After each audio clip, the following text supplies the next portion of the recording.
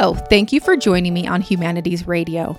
I'm Janet Cunningham with the University of Utah College of Humanities, and today, in honor of National Hispanic-Latino Heritage Month, we're discussing the history of Mexican women with historian Susie Porter. Professor Porter is the director of the Center for Latin American Studies and the author of From Angel to Office Worker, Middle Class Identity of Female Consciousness in Mexico, 1890 to 1950.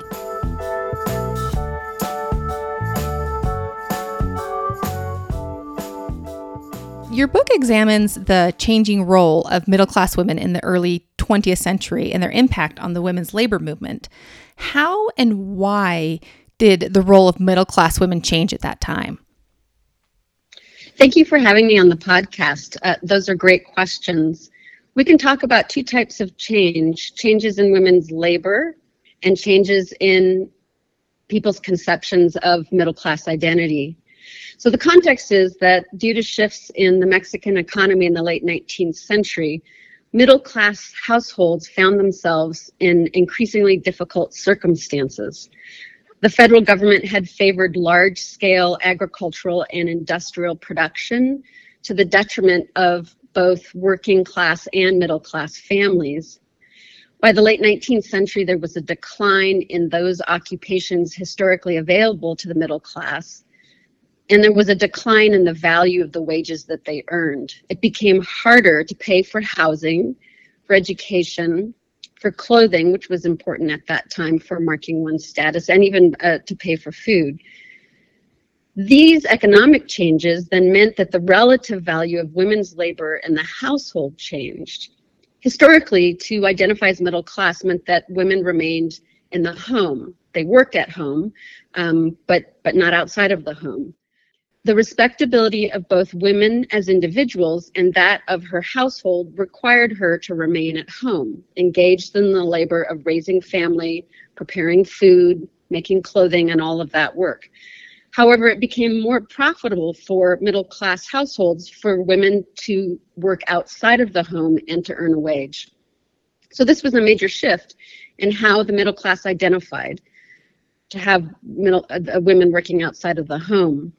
And I'll just note that these processes are similar to something that played out in the United States between roughly the 1970s and now. Since the 1970s, workers, including middle-class workers, have seen a decline in real wages. That is what their wages can buy. This decline in earning capacity led middle-class families to make the decision to have women work outside of the home, not only when they were young and single, but once they were married and even with children at home. Now, this shift is something that happened among white Americans, African Americans in particular, and to a certain extent Latinos, have a much longer history of sending women outside of the house to work in order to maintain their standard of living.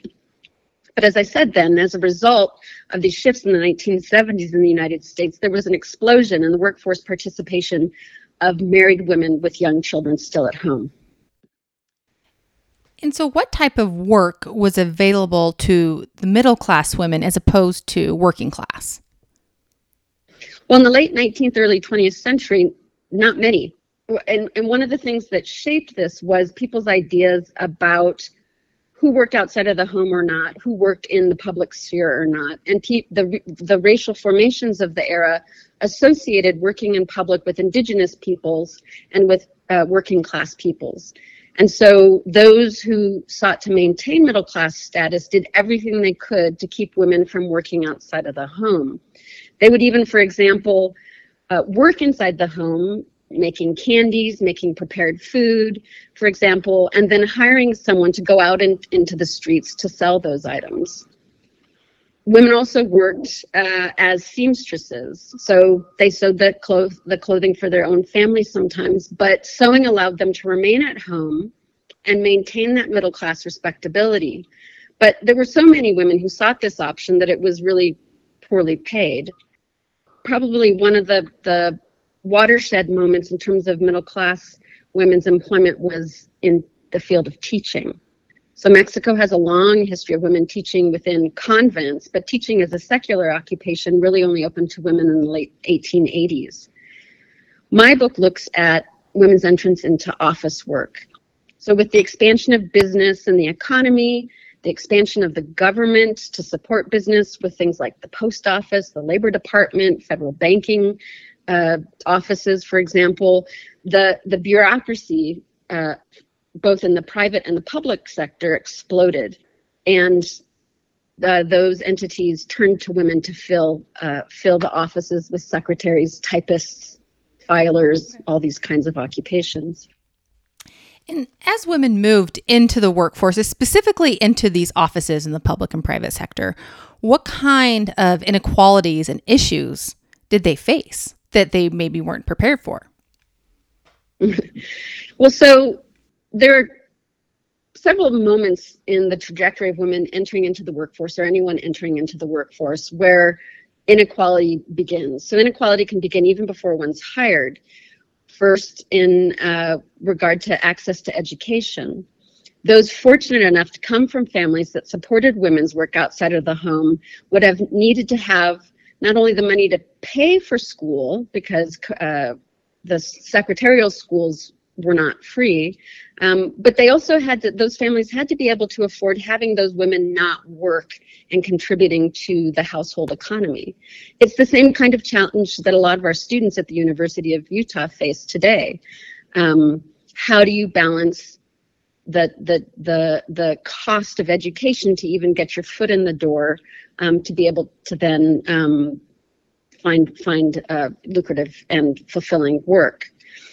The other kind of inequality that women faced before getting to work was social prejudice. In the late 19th, early 20th century, most people thought that women shouldn't work outside of the home. Maybe they would work if they were daughters contributing to the household, but once they were married, people didn't think that mothers should work outside of the home. Inequality also happens at the moment of establishing networks to get jobs.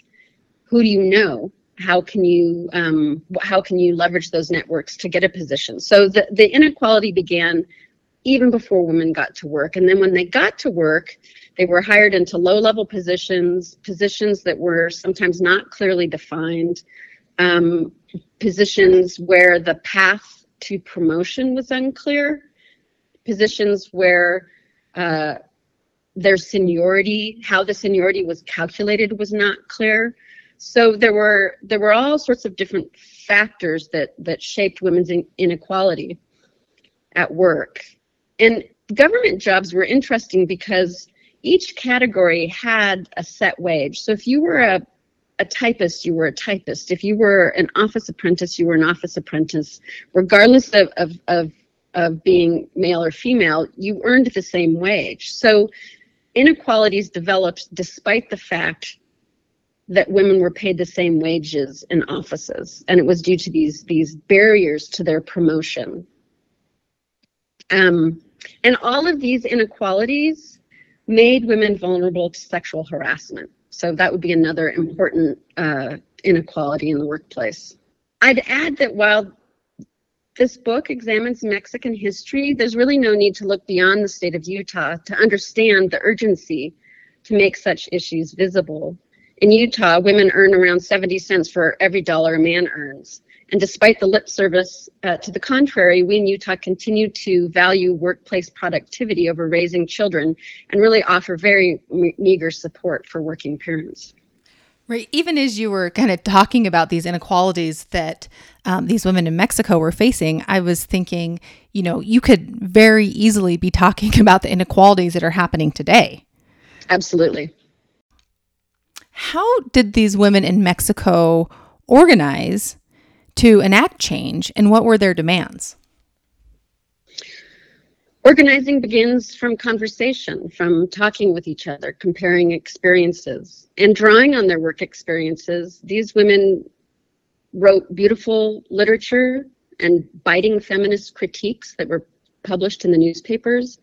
They attended boring organizational meetings and thrilling street protests. And they proclaimed the dignity of working mothers by defending their rights as workers and by getting their employers to provide child care.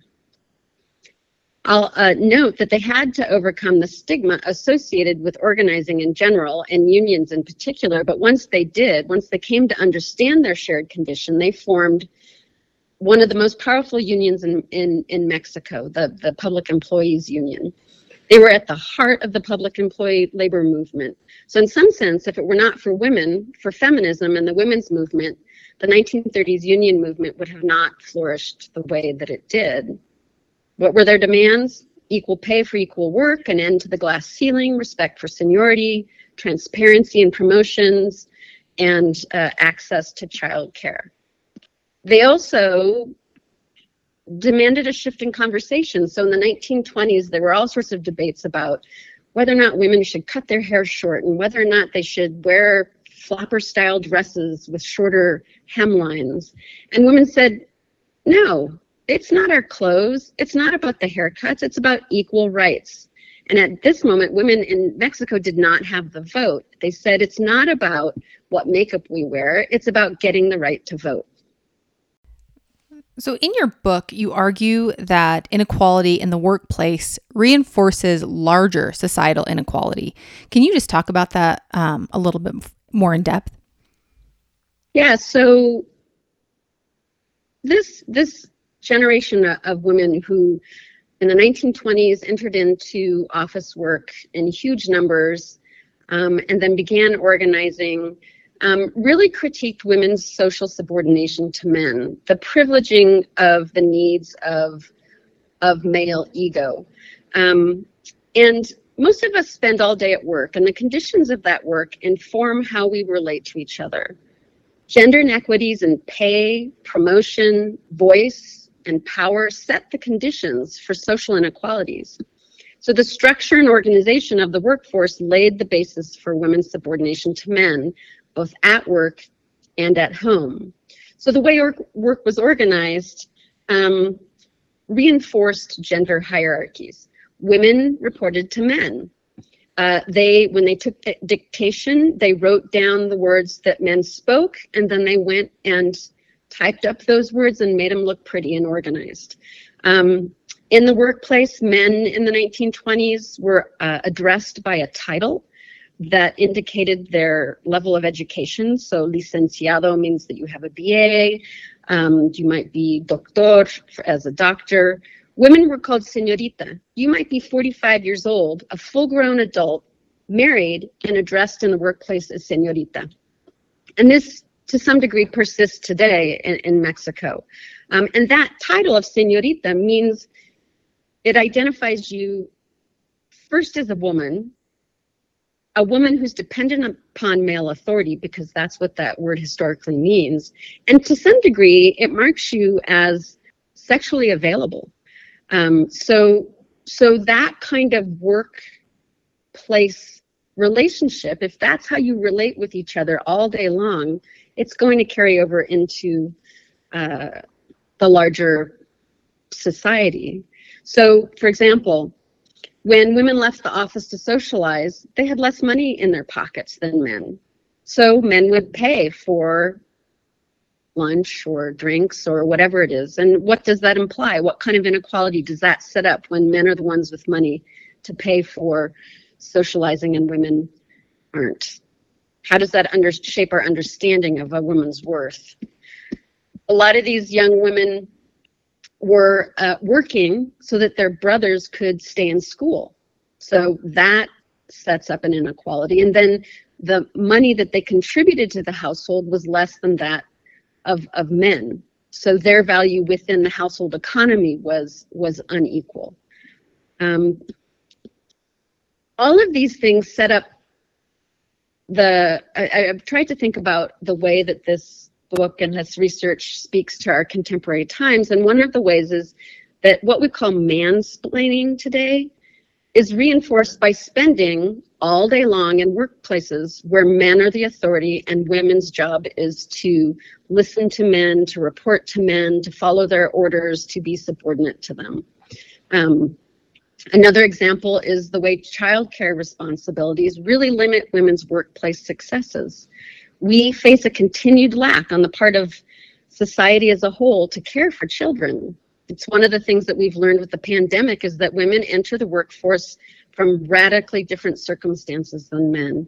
Women come with a greater responsibility for childcare, and when the pandemic hit, women lost jobs and have remained out of the workforce because someone has to raise children.